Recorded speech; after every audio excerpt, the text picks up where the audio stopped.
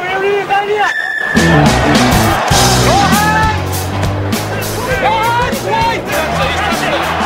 thought he was alright. Get him back in that spot.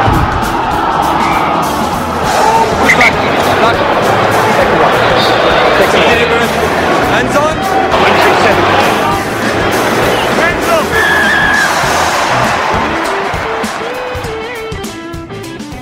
G'day, welcome to another Green and Gold Rugby podcast with Matt Rowley. We are sponsored by strike.com.au. Get yourself a cradle for your phone to put in your car with Strike. Use the Green and Gold Rugby safe word, get yourself a discount. There's so much to talk about. We thought, why let famous international coaches and players and things get in the way? We're going to have a good old wang tonight. I've got some regular wangers, and then we're going to get some dial-in wangers as well. Regular wanger number one, Mr. Timms, how are you, mate? Oh, I'm not too bad. Doing well. Yeah. I mean, as well as can be expected, I think. I mean, my other regular wanger that I've got joining tonight, Hugh Cavill, mate, I think we were just talking off air. It's not easy to be up in these times, is it? No, it's not, is it? It's a bit down, and look, I'm glad we've dispensed with the regular international celebrity rugby players and rugby coaches, because look what they've done to the Wallabies, international coaches, international players, and I got to say they're not doing a stellar job at the moment. So let's give some other blokes a crack, I reckon. Well, it's interesting you say that. The guy who has topped the player rankings, I think in every game since he's had a start, Scott Fardy. And doesn't he deserve it too? Legend. Smashing it. Love him. He's a good bloke. I think he seems to be a fan favourite at the moment. People go, it's interesting the ones that we decide to embrace on the site. I don't think he was the best player last week. Mm-hmm. I just want to say... But it seems he plays a style of game, and we want to get into it, that he doesn't make many mistakes and he doesn't stick out, and he kind of just does the hard yards, and that seems to be enough at the moment. Yeah, I think all I want to know is, how high would he rank if he grew that beard back? Because I think he could potentially fly kick the referee in the head, be red carded, walk off. And if he still had that beard, he'd be top 5. Yeah, exactly. Absolutely, it's impressive. I mean, the beard, not lack of beard. It's just I don't know who it is. I remember seeing him in a press conference. It took me a while to figure out who it was that was there talking. Well, he's gone corporate now. He's got the new job. He's got the promotion now. He's he's a shadow of his former self. He's got an image to look after. I've cracked a beer tonight. I've got the Vale IPA that I'm kind of getting my way through tonight. It's got a bit more substance to it. I think I kind of need it as a crutch to get through. If it's not the Wallabies losing, it's me getting absolutely pasted for my player ratings. I'll talk about that in a minute. But let's talk about the game. What do you take away from that? I think, Timsy, was it you saying before we started you actually thought, wasn't as bad? I'm a man of positives. That's what I do. And other than the 2 tries we let in really quickly, they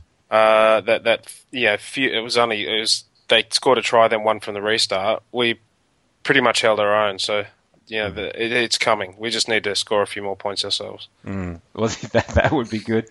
Alrighty, and at least we kept the 1 try average going.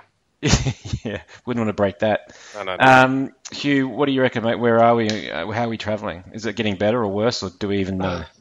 I don't know.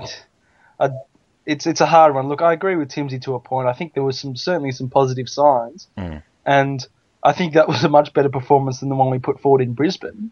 So in that sense, that we're putting one foot in front of the other, and look, there were some nice little moments in the game. Little periods of 1 or 2 minutes where we seem to click and get some really quite nice attack going. But Jesus, just as always, can't score tries, can't put it together, making stupid mistakes. It's just, it wasn't bad, but I hate myself that I've got to a point where whatever it was, 26-8 loss is considered not bad. Yeah, I mean, it's pretty bad, isn't it? All right, look, let's talk a little bit about some of the stuff in the game. In some of the call-in guys we've got, I think we're going to talk about the fundamentals a little bit more and what's happening with the Wallabies and coaching and da-da-da-da. So let's leave that for that. Probably one of the things that stuck out in this game was the dickhead French ref. I was going to say, I thought you were going to say the yellow card stuck out because they never got put away, did they? Yeah, exactly. 4 yellow cards. He was, do you love him or hate him? I mean, when you ask the TMO to give you a ruling on something and then you tell him to shut up halfway through him giving you his ruling because you've decided you've seen it on the big screen and that's enough. He certainly had a bit of flair about him. Shall we talk through the yellow cards? Probably, I guess the one that was a bit of a no-brainer was the Flip van der Merwe's elbow. That was pretty straightforward, wasn't it? Is the question maybe should it have been a red? I mean, he's got a suspension out of it, hasn't he? Well, the suspension says it's been cited, it's been to the judiciary, and they've decided that it met the threshold for a red card. So the IRB is saying that it should have been a red. So there's not really much doubt about that. And the interesting thing is it's almost identical to the tackle that got the red card. I know it was a yellow, upgraded to a red because it was a second for Skidmark last week. Yeah, except the that week before, whenever it was. No, he was running with the ball. Yeah, he was running with the ball. Oh, yeah, that's true. Yeah. I mean, look, I was watching it in real time, and it looked bad, and then you saw it on the slow mo, and I thought to myself, look, if this ref has any balls, it'll be a red. Yeah. Sadly, these days, the straight red, I can't remember the last time. I think it probably would have been the World Cup semi-final with Sam Warburton. It seems, a lifting tackle, a mild lifting tackle is much more likely to get a red these days than elbowing someone in the head. I mean, what else could he have done apart from, take a concealed weapon out of his shorts to get a red? I mean, the guy was running at him and he elbowed him in the face. I mean, what do you got to do? Put it this way, I think if it was Stu Dickinson reffing, it would have been red. Yeah. I think he was a certain style of ref we don't see anymore. One with sort of quite real courage in their convictions. And, he had his moments, Stu, obviously, but I think at the moment the refs are far too worried to affect the flow of a game by red carding someone and that they take the soft option and give a yellow. It's hard to believe that in the grand scheme of things that is an equally punishable offence to what Michael Hooper did, which was just be in the wrong place at the wrong time, essentially. Well, so let's get to that one then. Okay, so Michael Hooper goes for a low tackle. What's his name? The guy. Etzebeth. Sorry, I was looking for his lookalike. You know who I mean? Bruno. You know Bruno, the movie? Yeah. Sacha Baron Cohen. Yeah, he's guy. It's a dead spit. But anyway, so Etzebeth basically jumps into the air as Hooper's going for a low tackle. Therefore, Hooper can't really get his arms around him. Hooper kind of doesn't know what's going on, stands up. Etzebeth, goes above the vertical as he falls to the ground. Ref, was this another one where he called for the replay? It was, wasn't it? Yeah, he called for the replay because he wanted to see what happened in the aftermath. That's right. Okay, but it sounded like he'd already made his mind with Hooper. It was just whether he was going to do anything else. Yeah. And so we don't need to talk about the aftermath because apparently that never happened. Well, I mean, okay, so let's come to that in a second. So first of all, was this attempted tackle a yellow, Timsy? I don't think so. And especially given that he had the opportunity to go upstairs. If he wasn't able to refer the TMO, I could understand why it would have been a yellow without any doubt. Mm-hmm. And why would you be saying it's not? I mean, the guy did go above the vertical, right? So the guy went, but it wasn't really tackling him. Right. So this actually reminds me of an incident in Super Rugby this year, very similar with Scott Higginbotham and Tom Carter in the Rebels Waratahs game, where it was Tom Carter. Yeah, good I memory. believe. Who I can't remember which one. Tom Carter jumped in the air.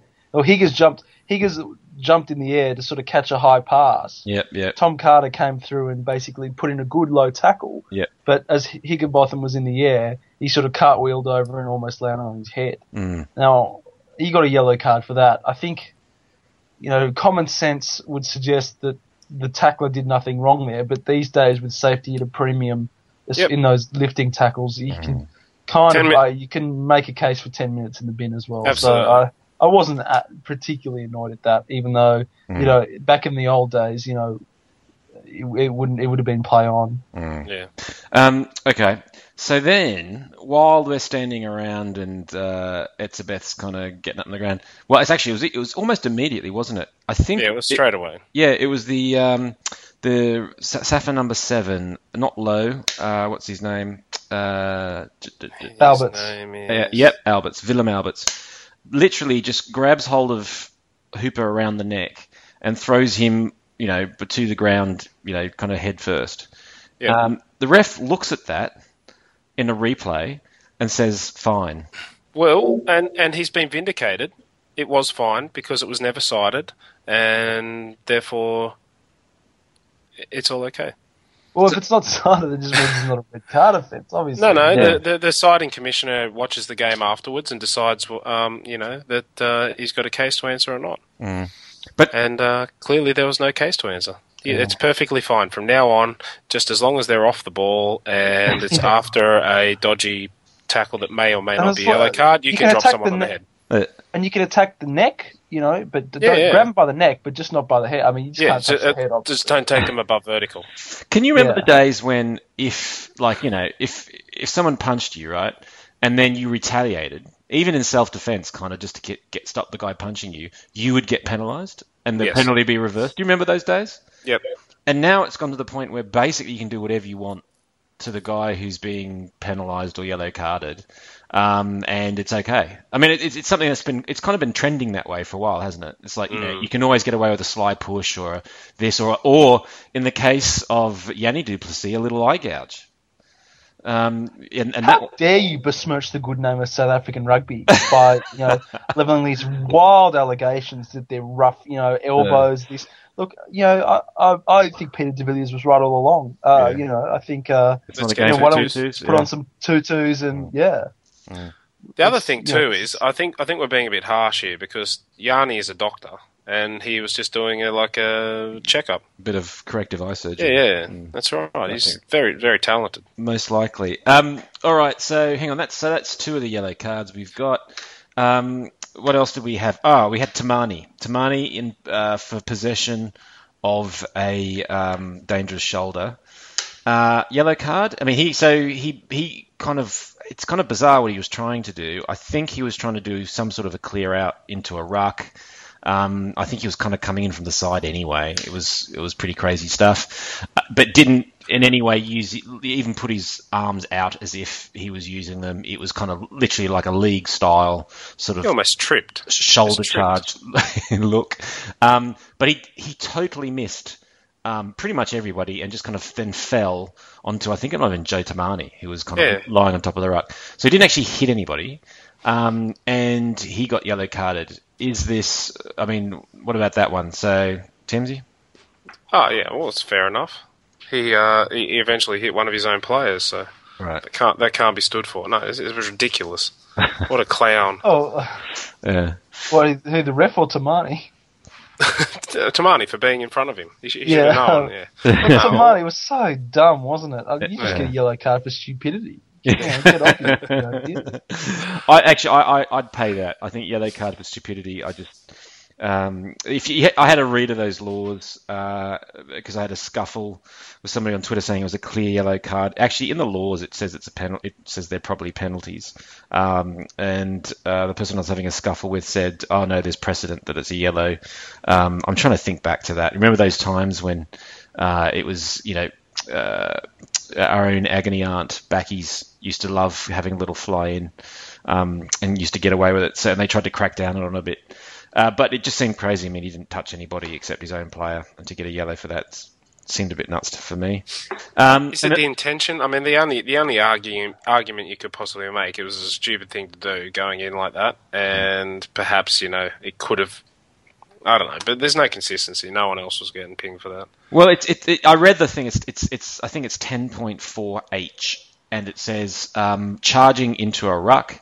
A player must not charge into a ruck, including without using their arms, basically, and including if they make contact.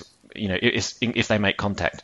So it's worded in a way that technically, if you just charge in and if you missed everybody and everything and actually just kept running past the sideline and into the crowd, you could still get yellowed for it. But anyway. And then the other one was what's his name, the number 8 for the Springboks. He did the deliberate slap down. And Vermeulen. Yeah, Vermeulen. Got deliberate slap down and he got pinged. I don't think there's any arguing if that, was it? No. Cynical, stupid. Deserve that. Oh. Yeah. Anyway, so there you go. 2 deserved Safa yellow cards, 2 very questionable ones for the Wallabies. I don't think any listeners would be surprised that we'd come with that verdict. However, did it lose us the game, those yellow cards? How much of an impact do you think they actually had? None at all. Yeah, we were stuffed anyway? Yeah. Oh, yeah, exactly. Game was decided by the time Hooper went off anyway.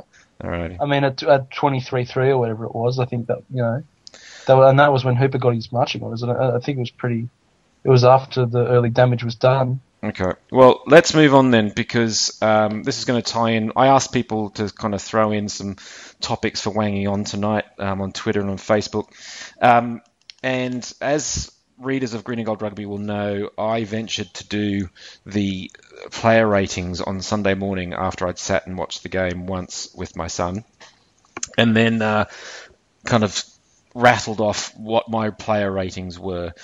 In those ratings, you can go and see them, and you can see the 100 comments, 80 of which are pretty much pillaring me. For pretty much one thing, which was that I rated Quade Cooper a 2 out of 10 for that match. And in Green and Gold Rugby's patented player ratings, that means tell your story walking. And then basically there was a big argument about whether that was right or wrong. My reasoning for that, and this just comes to this point of what was the turning point of the match. My feeling was that I think we were about 15 minutes into the game and it was 3-3. And I felt that the place where we lost that game and everyone just went, oh, shit, it's going to be another one of these, is the point at which Quade Cooper, who was one-on-one with Strauss, the hooker, instead of trying to put a tackle on Strauss, who was about 5 metres out, was actually flat-footed waiting for a pass. And if Cooper had just grabbed hold of him, I think, would have been easily kept out. Instead, he went for an intercept. Missed the intercept. Strauss catches the ball. There's no one in front of him. He scores a try. And that, for me, and this is what set the tone for my rating of him as a 2, basically, you could just feel the Wallabies' shoulders slump. Because here's the thing, right? Wallabies have, they're averaging for the last 2+ years 1 try a game. You let in 1 soft try like that against the Box in Cape Town with 15 minutes gone in the game, and you're stuffed. And if you do it in such a soft way, the tone in which you do it even just says to everybody, oh shit, it's going to be another one of these. And that's why that for me was a massive turning point and kind of set the tone for my marks. But I'll pass over. Was I harsh? Did I get it wrong? Token Queenslander, Timsy? Token Queenslander. I don't know. It's a tough call. I understand exactly and doing the ratings is a tough gig because you're looking at all those sorts of things and you may see something that sets your mind in that way. I don't know. Was he that bad the whole game? Do you let one incident drag it down? I'm not sure. I understand what you're saying, and it's hard to argue that such a critical point isn't enough to drag him down that far. But I don't know. Maybe a little harsh. Maybe a 3. Yeah. Barbara, I know you felt his game was better than that. Yeah, I have to think. I won't harangue you like you were harangued on the comments section. I'd have to bleep my most words. of it out. Yeah. Yeah, but look, I think he probably had a 5 or a 6 out of 10. Oh, get out of here! Using the patented Gagger scale, what's a 5 or a 6? Scale, which I'm looking at right now, I've got to say, and I've seen since that I went to look at your ratings, you've written quite a long explanation, which is no doubt good. But I'll have to gloss over it. Average ho-hum. Yeah, I think it's a 5. It's an average ho-hum game. What's a 6? Because he had the good and the bad, I think. And, and I think in the end, yes, the intercept was a clanger, no doubt. Debatable had he, gone for the tackle on Strauss. Well, yes, he probably would have brought him down close to the line. But ultimately, do the Springboks still score? Maybe not. We're in the hypothetical, but putting it all down to him is probably a little bit harsh. look, he made a few errors, but I actually think in the second half in the latter half of the first half, and in the second half, we actually saw his attacking game really start to come back, and it's something I hadn't seen for quite a while. There was a moment in the second half, early in the second half, where he beat a couple of defenders, took the line on, stepped around one, and I had to pause it and I rewinded it on my recording and I said, I haven't seen Quade do that for ages. Actually take on a defence, fix the defence and step around them and actually almost cut through the line. And that was what he was doing so well in 2010 and 2011. He could make a line break off his own bat. I haven't seen him do that for almost you'd say since his knee reconstruction. Yeah, you'd probably say that. You mentioned the poor restarts. I can't say I could comment on that. I didn't remember any that were particularly terrible. I can't remember any out on the fulls or, real clangers. But that we can always do better at that. There's no doubt. Look, I'm still a fan of Tamura over Quade Cooper. Don't get me wrong.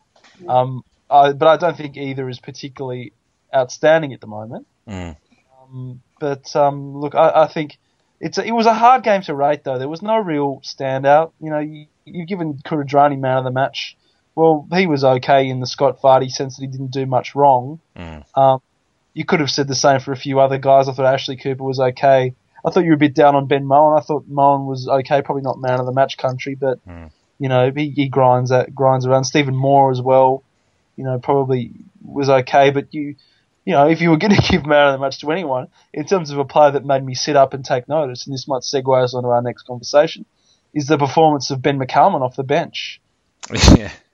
No, he seemed I'll give you that. So just before we move on, I mean, I've just about finished because I'm just going through doing bits of analysis. I don't know if it'll add up to much to put on the site tomorrow, or maybe tomorrow or Friday. So I've watched in more detail of what happened with Cooper. The bits. So, I mean, I saw somebody on another site and a bunch of guys then flood into the site saying, "Hey, actually, he didn't go for an intercept, and it was 3-on-1." That was just patent rubbish. It wasn't 3-on-1, it was 1-on-1, 3 guys across the line, and he did go for the intercept. So there's a lot of excuses that just keep coming out with Cooper. The other one is, his defense was better. I mean, better from what benchmark? If you watch through the game, he's still putting in a bunch of ineffectual tackles. They get marked down in the stats, but they're still pretty bad. The restarts, I've probably calmed down a little bit in that I would not put it all at his door, but they were diabolical. And as at some stage, if you're the guy doing the restarts, at one stage you go, these aren't working. In fact, they're scoring tries off them. We might need to try something different. And if you're an international 10 with a bunch of caps to your name, I think you should be able to figure that out. But I'm happy to dial back a bit on laying all that blame at his feet for that. Watching through the game, he does not, apart from that little step you talk about, which is in broken play, from first receiver, he does not go forward towards the box line until about the 63rd minute. When he receives the ball. Every single time he gets the ball, he goes sideways and shuffles the whole back line that way. He started to look better from about the 63rd minute on, and the game was already lost. And then there was the whole thing about that final play where he took a quick tap and threw a ball to Tamua, who then did all the work to beat 3 guys, get them halfway up the field. I'll then give you that he did a decent kick pass. My thing here, and it's a tough one when you do the player ratings, I will say this, it has made me think about it, is that are all actions equal? So, for example, his kick pass in the 77th minute, that then, F. Saltia scored our only try from.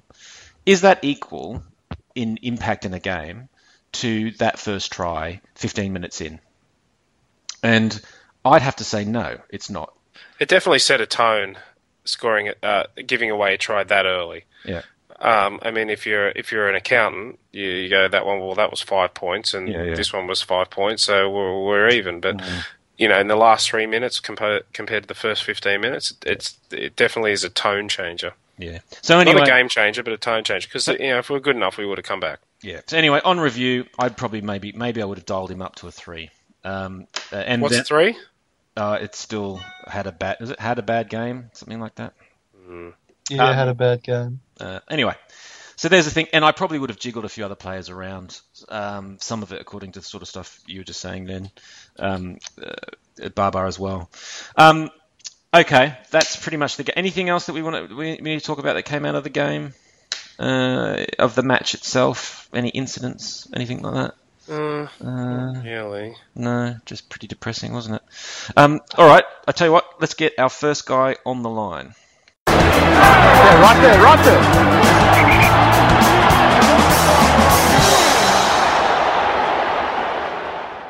Now, joining us, we've got long-time listener, first-time caller, Dan Ray. Mate, how are you? Good, thanks, mate. How you going, guys? Very well, very well. Living the dream. Yeah. Living the rugby dream. And Jesus, or is it a rugby nightmare? You know? Well, yeah, it's feeling a bit that way, mate. And I think that kind of leads us to your question, doesn't it? What is it that you wanted to have a wang about? I guess my question is, when is a fair amount of time to start to see the Ewan McKenzie stamp applied to the Wallabies and the Wallaby setup?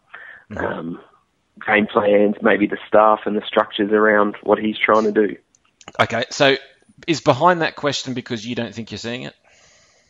No, I don't think so. And it was interesting to hear Rocky Elson the other week on here saying how he thought McKenzie was, I guess, on the physical preparation of a lot of the guys, was, I guess, copying the what's happened over the last few years. He seemed to think that was a factor in what's going on at the moment. And I guess there's a lot of other hangovers as well in terms of game plan and selections and who's had experience and all of those sorts of things. Yeah. Well, I mean, a first point then, do we all agree that, just talking to Timsy and bringing Hugh and Timsy in here, do you guys agree that we're not seeing much a link yet? This looks like the same stuff we were kind of getting served up just previous. Would you agree with that? I don't think it's the same stuff we're seeing. I think it's the same results, but right. I don't think it's the same stuff. I think we're doing just as shit, but differently. Yeah. Different shit, same result. I disagree with Timsy there. I disagree. I think my problem that's not unusual. Last few weeks being, yeah, exactly. Is I haven't seen anything new. I haven't seen anything that particularly makes me sit back and go, "Wow, that's been coached." And I know it's a tough thing, but I think the best example I can use is what we saw this year with the Waratahs. And in their early few games, they lost a couple that they probably should have won, and they lost. They had a couple of shockers. But you sat back and you go, well, I can see that they're playing a different game, a more expansive game, and you sit back and go, well, at least I can see the coaching in there. The problem at the moment I'm seeing is you just, I don't know, maybe I'm missing it, but I can't see anything particularly different. So, Dan, you're saying you're not seeing anything? No, and I think the biggest difference, I take Hugh's point, like the Waratahs is a good example. I mean, even with McKenzie, when he took over the Reds in 2010, although they didn't make the finals, you saw some signs of life there early on. But the thing is, they have a whole pre-season, and maybe that's something that you and McKenzie have to learn is different about being an international coach compared to being a franchise or club coach, that you really don't get those long periods of time to bed down all of the philosophies and game plans and things that you like to see. Yeah. So, mate, the next bit then, I guess, is then, well, how long do we give him? Do you have a length of time? Well, I guess, I mean, if you cast across the other sort of football codes here in Australia, if you think about it, when sort of some clubs, maybe in the NRL or AFL, have been down the bottom and have recruited a big name coach or have said we're in the rebuilding phase and that kind of cliche. I mean, they talk about years and seasons, coming good in 2 years' time or making the finals, in 3 or 4 years. Obviously, we've got to turn it around a lot quicker, but I think you'd have to hopefully see some of those signs we're talking about on the spring tour to the Northern Hemisphere. But really, it's next year's Rugby Championship, I think, will be where it's judged, hopefully. Well, I mean, Robbie Deans was cut down cruelly just before the 8th year of his rebuild. Timsy, what's your take? How long should we give him?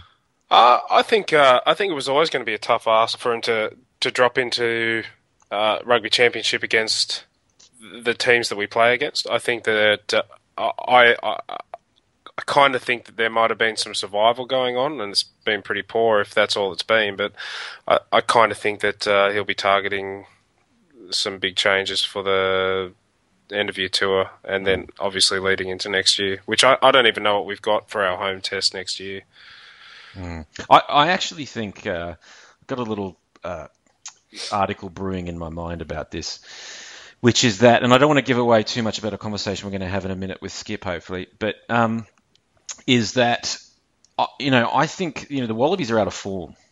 And when you're out of form, sometimes you just need one of these, just an easy game, or even like a bit of, batting wise, like just a bit of backyard cricket, and you middle it. You middle that tennis ball, a few sixes and out, but you're hitting it nicely, and you just kind of get back into your rhythm again. And the Wallabies don't have that anymore. I mean, you look at the year they've had.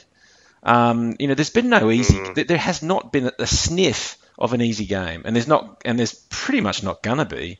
Maybe Scotland, who has turned into our arch nemesis. But anyway, there's no easy game anymore for them to kind of get those things back. So this is looking like a tough old year. And to your point there, Dan, though, if we go into next year, I mean, the TRC again is going to be another, ball breaker. As we're finding out this year. What do you reckon, Hugh? What kind of grace has he got? Or has he already passed? Yeah, look, you did right there. I mean, we've really missed those three mid-year internationals of a touring Northern Hemisphere team that's generally a little bit underdone. And we get them, and, we've dropped a couple in the last 5 years, but in reality, you expect us to win pretty comfortably. And yeah, look, the end of year tours, I don't think it's going to be easy at all, especially because they're playing 5 tests in 5 weeks or 5 tests in 6 weeks. And, at that time they're going to be churning through players. I mean, if you're over in the, Northern Hemisphere, pack your boots because, they're going to be going down like flies. Yeah. So yeah, look, I think everyone's still giving Mackenzie a bit of time and understanding how tough it is. But I just would love to see just a tiny bit more than what we're getting. I think so. I'm sort of torn between the two camps. So, so James Stevenson on Twitter says, asked the question about have we got the right setup and assistant coaches? I mean, you talked, Dan, in your piece there about the Mackenzie setup. Do you think he's got what he needs? No, I think there's still a couple of changes to be made, and I'm not sure what happened at the Reds with him and Matty Taylor. I know Matt has had a big connection with Scotland, and so he's gone over there to sort of pursue a head role rather than being an assistant, which is fair enough. But I hope that he might still be able to be called on, because I said it watching the Reds earlier this season. I said they're missing that defensive starch that had been the hallmark. Despite them being the entertainers of 2011, etc., it was really their defence that was led to so much of their attack, and he was behind that. And I'd like to see a defensive specialist brought into that setup. Yeah, Matt's defensive style lends itself very well to a quick transition between defence and attack. And having the dream team back together again wouldn't be too bad. But dream team vomit. Mate, I don't know about you. I don't know about you, but I've drunk a cup that they've earned. So to me, it is. You're drinking more than just the cup, the Queensland Cup. There, but my point is, I mean, assistant coaches, it's always hard because you don't know quite what happens behind the scenes. You don't know, who's running what. You don't know whether, the attack coach Scrivener or whatever Scrivener does, he seems to jump from role to role. But, whether he's a real genius behind the scenes and the players just can't implement what he's doing. You don't. I struggle to comment. And the same thing it goes with the scrum coach. It seems just to be Australia hasn't had a dominant scrum for 15 years, and yet, we seem to keep thinking the answer is to find a different scrum coach. Well, I think the evidence so far is that it seems that no one can get our scrum consistently performing. So I'm not quite sure that throwing another name in there is going to change anything. So that's the problem with assistant coaches. You seem to think that sweeping the decks and putting a few new blokes in might help it, and it might, but at the same time, it's hard to know from outside the tent. I think it was very late that he took over, and he obviously couldn't change all the staff. He's been able to bring in Jim, but nothing else has been able to be changed. It'll be interesting to see how that plays out, because we spoke to him the other week. He didn't give much away.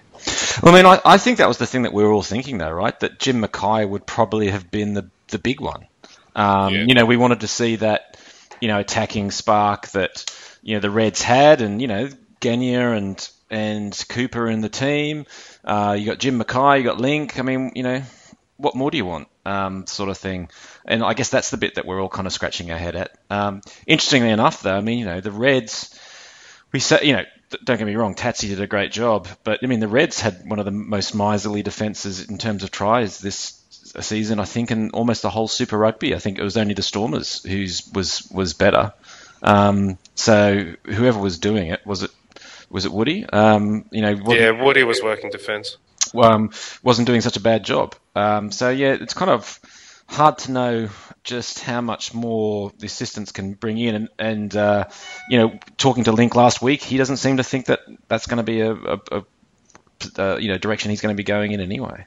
And you can have the best coaching in the world, but ultimately, if Quay Cooper's still going to go for an intercept on the trial line, there's not much that the defensive coach is going to do about that. Yeah, so we're not still talking about that. Right? Oh, mate, we've already talked about it.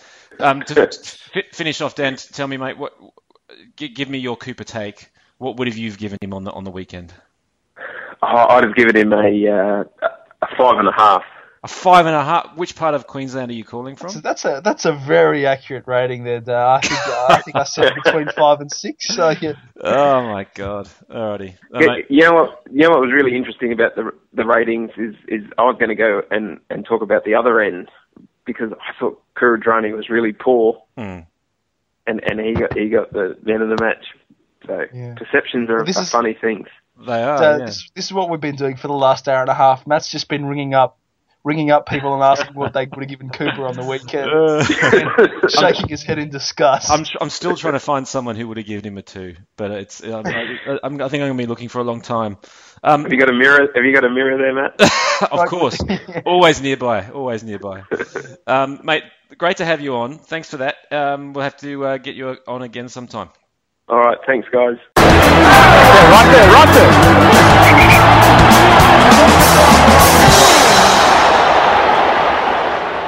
So joining us now, is it all the way from Finland? I am, yes. It's Skip, mate. How are you? Good, yeah. Just at the front end of winter up here. Yeah. Oh, geez. Now, regular readers will know Skip in that he's done a few things for us as far as looking into finances and things like that. So a couple of great articles. But mate, what's got you rolled up? What do you want to kind of have a bit of a wang about tonight? Well, it's the attitude of the team, particularly in the first half. It's been a noticeable trend, certainly since that final bloodbath against the Lions, that they only really get fired up and get the required mongrel and attitude after the game is long gone. And it almost seems as if the opposition front five start giving them a sled, saying, you guys are men against boys or whatever it is, and then they start getting fired up, and the basics that players at that level should have start coming. Their body positioning in the tackle gets a bit better. They get a leg drive going in the tackle. They start hitting some rucks with a bit more venom, and the second half seems to go a little bit better, or the last 30 minutes seem to go a bit better, and the risk of copping another 50-point hiding drops off a wee bit. But by that stage, the game is lost, and it seems as much an attitude as it does a coach as a sort of skill level thing. And I'm just wondering what it is that Link can do to try to reverse it. I mean, what's going on in the week that they come the day of the races, they're pulling on the green and gold jersey, going out there in front of 50,000 people and just playing like they don't care for 30 minutes, and then the game's gone, and then they think, shit, we've got to do something now. Well, it's undeniable there's a pattern here, right? So when we talked to Link last week, we said, there's this 20-minute, there's a 10-minute point up the front where they seem to give away really easy points. Then they kind of fight their way back for a little while, but then what definitely happens is in like the middle 20 of the second half, it all goes to crap, and then they go and score some more points again. It's an interesting point, this one. I'm going to jump in here because I actually think, and I've got a little article brewing in me, that I think this is the key thing wrong at the moment with the Wallabies. I mean, everyone's got something they're pointing at, right? It's the coach, it's the assistant coaches, it's the players, it's this or that. I really think that the Wallabies kind of mentally, I think they are shot. I think their confidence is absolutely through the floor. I think one of the things that we forget about is, and I'll go back, and because the other bit this ties into is people talking about, is Link the right coach? What sort of a job is he doing? And a few people so I think Alan Grouse on Facebook actually asked this one. I think, is he now the right thing for the job? My thing is, I don't think we can know at the moment, because I think we're still working through a mental legacy of the Deans era, which has then been absolutely hit a car crash in these last games we've had. Because I think, for the last 2 years, we've stopped playing like the Wallabies used to play. We started playing this game where at most we can score one try. And then we came into this year, into the biggest set of tests that we have, every 12 years, and we lose. And you look, if you want to know what that meant to the players, you look at James Hoyle when we won the second one, how he burst into tears. So I don't think we can underestimate the impact that losing those had on that group. And they went through the floor because they've stuffed up, they've lost a legacy. And then they go into the Rugby Championship playing one of the best All Black sides ever, a Springbok side that's now scored 25 tries already this year, and the Argies, who are just ripe for a win, and are number 3 in the world. And they haven't had, and we were just talking about this in the previous thing, they just haven't had anyone to get some go forward with. And I just think they are mentally absolutely shot. And so this is a long-winded way of answering your question, which is, I think the reason why they can play in the last 10 minutes is because it doesn't matter anymore. The game's lost, and all of a sudden, for example, Quade Cooper can throw a pass behind the goal line, and they can do kick passes, and they can do X and Y because, hey, there's nothing to lose here.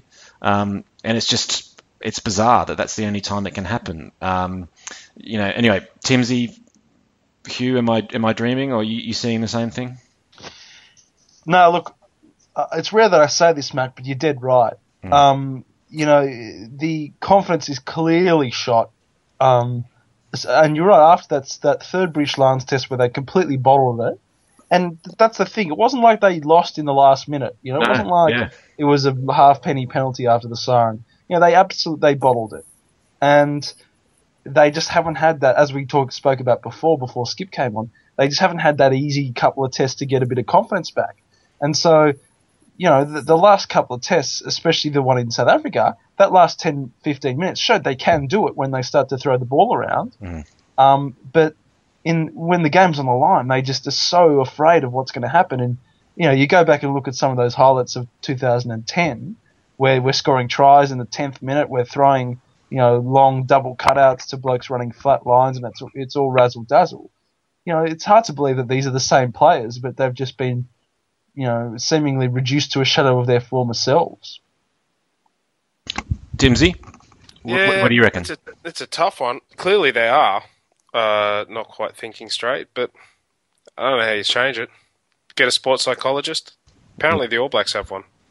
Yeah, well, they've only had him since the turn of the century. Back to you, Skip. I mean, have you got any ideas on this? Is it coachable? Is it attitude? What is it? It's got to be the attitude, and I wish we could can whatever it is that Big Kev Hallwell has that makes him burst into tears when he wins a game like that, because that's really the sort of passion that needs to be shown across 80 minutes and wanting to smash into every ruck that's there, rather than just trundle across and maybe not go that extra yard that the guy in black or in dark green is going to be doing. And the scary thing to me at the moment is I don't see a sort of easy test coming up to to get the guys in that right headspace. I think the 5 sides they're playing on the Northern Tour is it this coming Australian spring. Yeah, must be all rubbing their hands together, and I would think especially the Italians, because they've been pretty close to knocking. I mean, they've pushed over France on their home paddock, and they must be thinking, if we can get this game into a scrum fest, we've got these blokes. I mean, it can happen. I mean, I was pessimistic before the 2011 Bris Vegas test, and they just came firing out of that game and smashed into every ruck. So I think maybe one test like that, and we'll all be saying, hey, yeah, that's what we've been waiting for, and there's no more problems. So.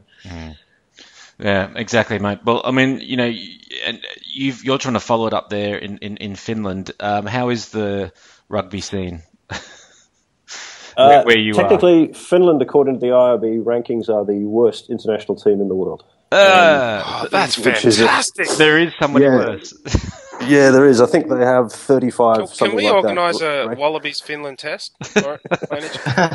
I actually used to the Grand Slam. 6 tests. I actually used to work with a guy that was the regular starting lock for the Finnish national rugby team. He's got 30 odd caps and a big old boy actually. Obviously, it's played in the summer. I think there's quite a well-known tournament up in the very northern part of Finland, which is the Arctic Rugby Tournament. That is when there's 24 hours of daylight. There's quite an active scene. Yeah, I actually think that we got an invite the other week for a tournament up there. That was played at night. The Mudchooks did. The Mudchooks. Oh, right, yeah. Yeah, we were talking about having a crack at that. I can't remember if it was Finland or somewhere else, but it was the overnight one. Well, is it worth talking to the ARU to try and redefine the Grand Slam, as instead of sort of your British Isles, you make it Scandinavia? So, Norway, Sweden, Finland, and then maybe, Iceland, maybe even we can throw a game in there. Grand Sham. Yeah. But just before we say these things, we need to check out Finland's average try scoring per. Well, if you could if we could knock off Lithuania, that would be quite a scalp, because they've actually got the longest winning record in rugby history. I think they won 21 games on the bounce or something. Right. Yeah, and they've got us beating that cherished record that the Box have. Yeah, well, they'd be very grateful to us, the Lithuanians, because we stopped the Kiwis short of the record. Yeah, quite regularly. Yeah. Alrighty, well, look, mate. Good to talk to you. Good to catch up with you again. No, thanks for having me on. No worries, mate. Speak to you later. Yeah, right there.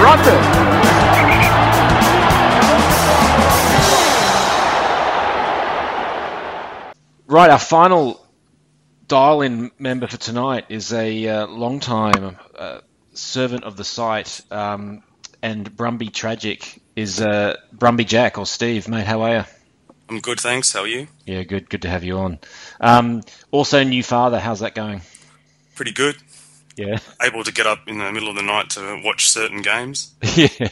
You have no sleeping patterns, so it's easy, right? Yeah, it's pretty random at the moment. So, mate, look, the reason we've got you on here, because obviously you are our man in the know down there in Canberra, and obviously things have been kicking off down there. You guys, it's got interesting. So I can't even remember which day it was. Back end of last week, all of a sudden Jake White just kind of dialed in from South Africa and said, see you, boats, I'm out of here. Yeah, it's been a week now, which has gone pretty quickly, and the news was a big shock to everybody. I knew he was in South Africa, as he normally is at this time of year in the off-season, with pre-season about two or so weeks away.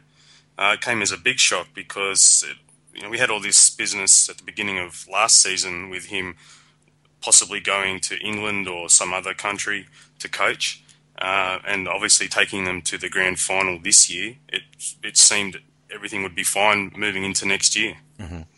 And then he just dropped the bomb that he wanted out.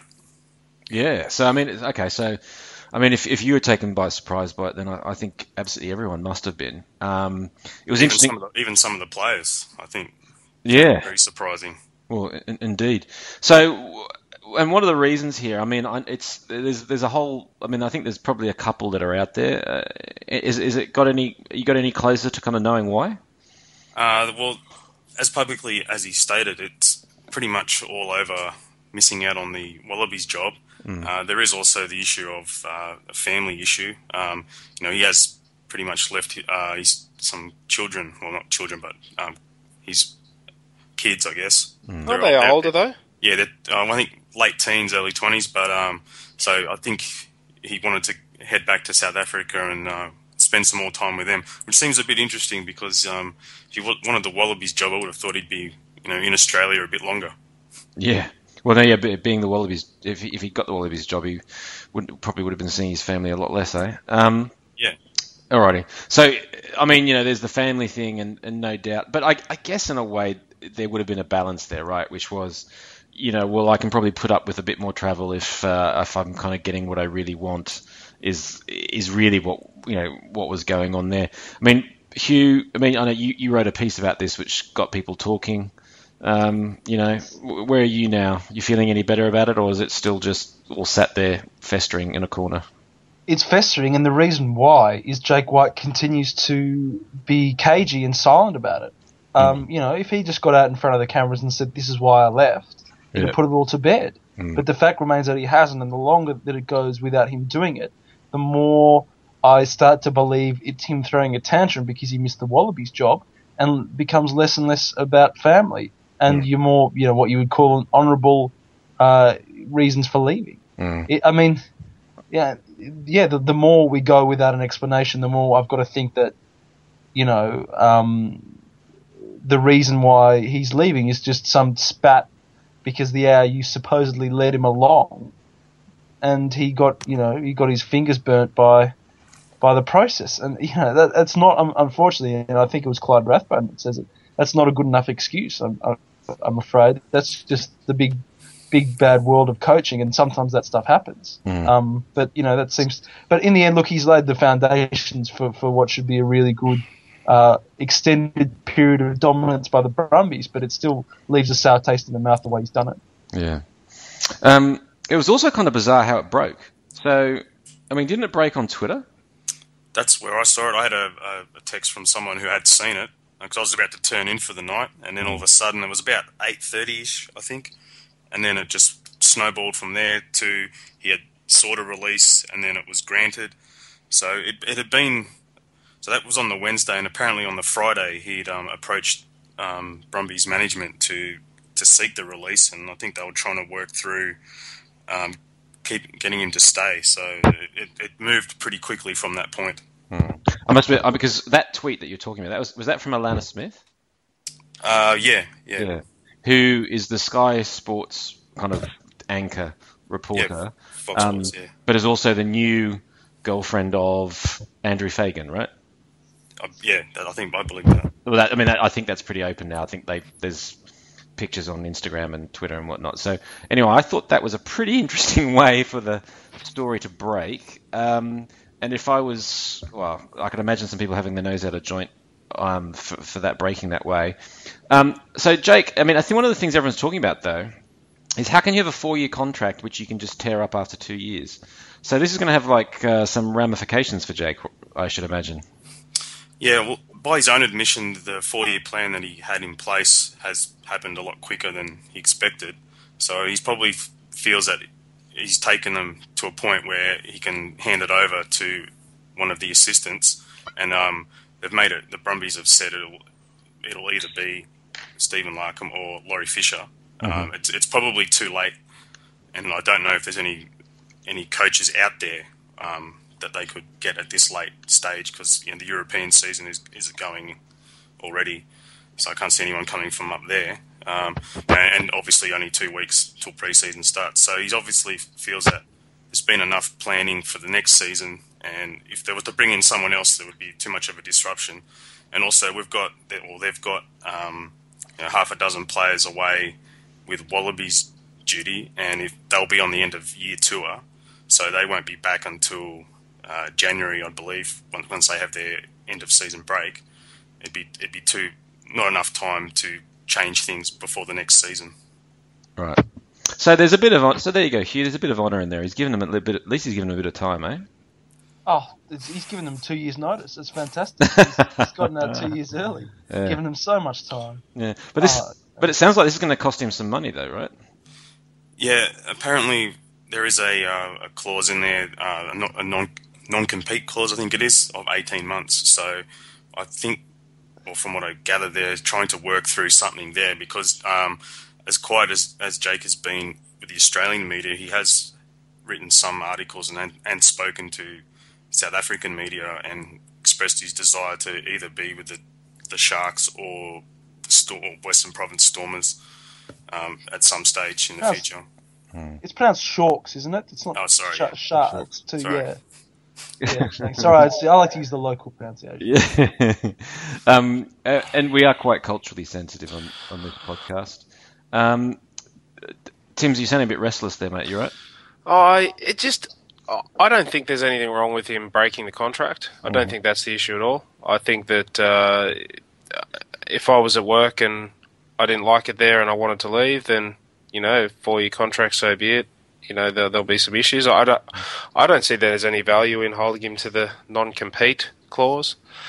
But I'm obviously not doing these deals, so if someone doesn't want to be there, they don't want to be there. There's no point keeping them there. There's no point getting all upset about this. The timing sucks, but that's the way things work. And I think that they'll probably end up using Steve Larkham, and he'll do all right. Mate, you are just a legal renegade, aren't you? I know. The laws do not apply to you. Did you mention this to your mortgage guy that you were talking to before the podcast? Yeah, I did actually. Contracts mean nothing to me. Contracts mean nothing. Yeah, that's right. No, it's not that. It's just you're obviously in a high performance industry, and we are constantly banging on about passion and that sort of stuff. And if someone doesn't want to be there, there's no point keeping them there. Well, so, I'm starting now to doubt, Timsy, that contract you signed with Green and Gold Rugby, that 6-year contract, you signed about a month ago with us. I'm starting now to doubt that whether you were sincere in your desire to stay with us. Mate, I'll sign anything. I'm just checking to see I've got it, Hugh. Is there a cost of living allowance in there? Yeah, it was late one night at the Caxton. I thought that he'd signed it. I'm just checking it now. It was on the back of that napkin, wasn't it? Yeah, beer coaster. Beer coaster. Yeah. That's where all the best work's done. Exactly. That's how the Rebels came to light. So, who's next then? Now he's gone. Is it a 2-horse race? Horse. I don't know, pardon me. Yeah, it's between Larkham and Fisher at this stage. There is a subcommittee that's been formed. It's serious when there's a subcommittee. Yeah. Ooh. So there is talk it could take up to a month to be dealt with because Pat Howard, who's with Cricket Australia, is possibly going to be involved, and the Australian cricket team are heading off to India this month, so he may have to go over there. So that may delay things, but I think they're prepared to start the pre-season without. Because he's not busy enough, is he? No. Well, no, yeah. As long as he doesn't implement rotation policy, so Laurie 1 week and Steve the next. That doesn't the logic of saying, we need a selection panel to find a new coach. What sport in Australia is going really well that we want to be a part? Oh, that's right, cricket. Let's get those guys in. They'll really take us to the next level. Is Pat on the board? Is that the situation? Or? No, I think he's just because he's an ex-Brumbies. They just wanted to get someone who, and he's also in that high performance area environment at least. Right, yeah. So he may understand some of the issues to work through. The other people on there are Brett Robinson, the founding captain, and also the CEO and the chairman of the board. Well, look, I think we should record here and maybe submit this to the subcommittee, or maybe a subcommittee of the subcommittee to consider it. But so who do you reckon? Hugh, out of the two, who would you throw in? Oh, look, I think it's much of a muchness. I think I'd probably go with Laurie Fisher just because he's got the experience. And after last year, I think throwing in an inexperienced coach might risk losing a bit of that momentum that you had after getting to a grand final. And maybe you have Fisher for 1 year and you say Bernie's got it in the year after that, and you kind of get Fisher it is a rotation policy. Yeah. Well, if you really want to be serious, the coach I'd put in, going with their success of ex-Springboks coaches is Peter de Villiers. I think he's the natural choice. But Robbie Deans is available. Come on. He's too. Is that who you're going to say, Timsy? Would it be Deans? Yeah, that's who I was going to say. He's too good a resource to lose to Australian rugby. So let's keep him going. At least he'll stick around. He won't be able to get rid of the bastard. All right. BJ, who's your tip? Who's going to get it? Bernie. Well, Jake's plan was to have Larkham step in at the end of the 4 years, so he could have the inside running there. I'm not sure, but Laurie's been there before, and he's a family friend of ours, so he was there from 05 to 08. So he's been there before. He's gone offshore and gained some extra experience. Maybe that will help him over the line. That'd be good to see. But I'm not fussed either way. They're both local players or have been ACT players in the past, so I don't mind either way. All right. See, on a serious note for a second, can I propose something? I mean, we did joke about it, but hypothetically, and I know it's not going to happen, but in a hypothetical world, if Robbie Deans agreed to coach the Brumbies or the Rebels or the Waratahs, or the Reds or whoever, do you think that announcement would be greeted with derision, or do you think people would look at his record as a super coach, his record as a provincial coach, and say, that was outstanding, and his results, and as an international coach, he wasn't terrible. The recent few tests have maybe painted his record in a better light. So, because he does have a sensational provincial record. I think people would go fucking mental, but I would. Yeah, you'd have to enable the second server for all the comments. Oh yeah! Please make it happen. Let's start lobbying for it. That would be talking points forever. Seriously, his name has been thrown out there, but I think that's just to Wasn't that by a Kiwi journo or something? Yeah, probably. What's that dickhead's name? Chris Ratui. Oh, I don't know. I can't remember. That'll do. I think I've just got myself into a lawsuit there. Yes, I deliberately didn't know who I was talking about. We can put that on the other couple that we've chalked up tonight, so that we'll make it a class action. Yeah. So, mate, the other piece of news that's been happening in Brumby land, because it's so interesting in Canberra, is Ben Mowen. So, what's the story there? Apparently he rang his agent up and said, show me the money, and it's all snowballed from there. Yeah, on the flight over, they must have watched Jerry Maguire. I don't know. No, but it's an interesting one. I think, he's been around. He's obviously filled in this season at the Wallabies with the injuries to Higginbotham and Palu, and he's done it's quite well. It's interesting that you say filled in and not just earned his spot. Well, he was around the Wallabies squads last year. He didn't actually get on the field, so I'm not quite sure where this one will go. I don't know if it's a dig at some other players who have been on the scene 5 minutes and have been promised a lot more and delivered not as much as they said they would. I'm not quite sure. I think this one will just blow over. It's just maybe a 5-minute issue that has been dealt with. Yeah. I feel for Ben Mowen in this, because the original story read to me like a classic agent to journalist conversation that didn't involve Ben Mowen at all. And then the next conversation smacked of a Ben Mowen to journalist conversation, basically saying, don't listen to my agent, he's talking rubbish. Because fancy, just breaking onto the scene like Mowen has, and then walking off it to a foreign club. I mean, that's just rubbish. And as someone pointed out, if he plays every test this year, ARU top up or not, he's still chalking up $200,000.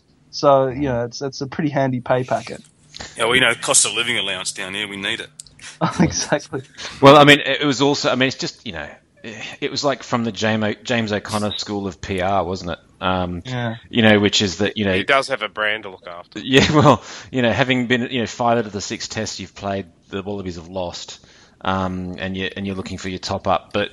And which I think is harsh on the guy, but as far as where the Wallabies are at the moment, it's not exactly, a great time. And I felt sorry for the guy. Mowen always seems to have been at the wrong end of these things as well, right? He got kind of left out by the Tars, and there was some bad negotiation that went on there, and da-da-da-da. And the poor guy that always seems to have had to him. He must be thinking, what have I done wrong? But, I agree with you, Hugh, that didn't go very well, did it? No. Right. Look, I think we've pretty much exhausted Australian rugby tonight. Is there anything left to talk about? I think we've done it. We got a game next week in Argentina. Yeah, Rosario. It's a very different. There's an interesting. I think it was Paul Cully from the Fairfax tweeted about. There's like 2 players in this. Was it only 2 players from the back line, or is it none from the back line? None from the back line who were the same that won last time. I'll read you I'll read you the backline from last year. It's an interesting one. So, backline was Phipps, Beale, Ioane, McCabe, Tapawai, Cummins, Harris. Holy shit. So, of those, not only are they not... I mean, Phipps isn't even on the tour. Beale's injured. Digby's in France. McCabe's injured. Ben Tapawai's not in favour. Harris not in favour. Cummins is injured. So, jeez, look at and that. the pack was Slipper, TPN, Alexander, Douglas, Sharp, Tamani, Hooper, Samo. So really, there's only two there that are potentially going to be running out. So there you go. Just shows the fantastic depth of Australian rugby. Oh yes. Alrighty. Yeah, so we've got that to look forward to. Anyone know what time in the morning that would happen to be on? Or when is it 8 o'clock? Say 8. There'll be daylight saving shenanigans going on, so I don't know what the hell's going on. Oh, we can sleep in down here then. You can't. Oh, it's 09. Don't call me that. 09:40, I can confirm. 9:40? Yeah, AEST. That's breakfast. No, is that AST or AEDT? AEST. Oh, well, that's Brisbane time. Which is, well, is the same at the moment, isn't it? Yeah, right. Same at the moment, but you guys are moving an hour ahead, so it'll be 10:40. When does that happen? Is that this weekend? Yeah, Sunday. Yeah. Sunday, Yeah. 2 a.m. Oh, wow, okay, there you go. Alrighty, so there you go. So there's another game to watch. Okay, let's go through. Who's tipping who? I won't go for Wallabies. Okay. Tim's, I think someone's just shouted bullshit in the background. Was it? Yeah. Hugh? Yeah, I'm going Argentina here. I think this is their best chance ever to win a game. And if they front up, they'll win it. I'm tipping with the head this week. How can they get their head straight if you don't have any belief? This is the thing, though. This is the thing. The 1 week I tip against them, watch them come out and prove me wrong. I'll win by 30, and then you'll be thanking me. As you said that, Hugh, I just saw like a hotel chair go through a TV in the Wallabies hotel. Hugh Cavill! Exactly. Can't believe it. Can't believe it. BJ, where are you with this one, mate? We're going to win by a multiple of 3, I imagine. Okay, multiple of 3, so 27, something like that. Yeah. Okay. Sounds about right. Cool. You know, I'm going to have to go with Bob Dwyer on this one. I don't see how we win it. I think it's the ref's fault. Is that... Yeah, and Queenslanders aren't good at rugby. I think this is going to be a toughie. This is going to be really tough, and we talked about the mental fragility earlier on. This is really, really going to test it. So, anyway, but having said all that, right? Can you imagine if they middle it, if they manage to score like 2 tries in the first half, and get close to 30 points in a game or something like that, it could just turn it around, right? That could be the thing that could take us into the tour and and before you know it, we're away. Living the dream. Dare to dream. Pumping. Dare to dream. But in truth, they'll get their eyes burnt out with green lasers and be rudderless. All right, guys, I think that's it. Thanks for joining. Thanks, BJ. Thanks for coming on, mate. It's all right. No worries. Good to talk to you. And Hugh and Timsy, thanks, mate. Thanks, boys. Good crack. Good yeah, one. we did well. Yeah, who needs these bloody Wallabies coaches and stuff like that to come on? Yeah. And thanks everybody for listening and downloading and all the rest of it. Good to have you. And thanks for agreeing with me on my rating of Quade Cooper as well, everybody. I enjoyed that. And we'll see you next week. See you. Bye. Yeah. Bye.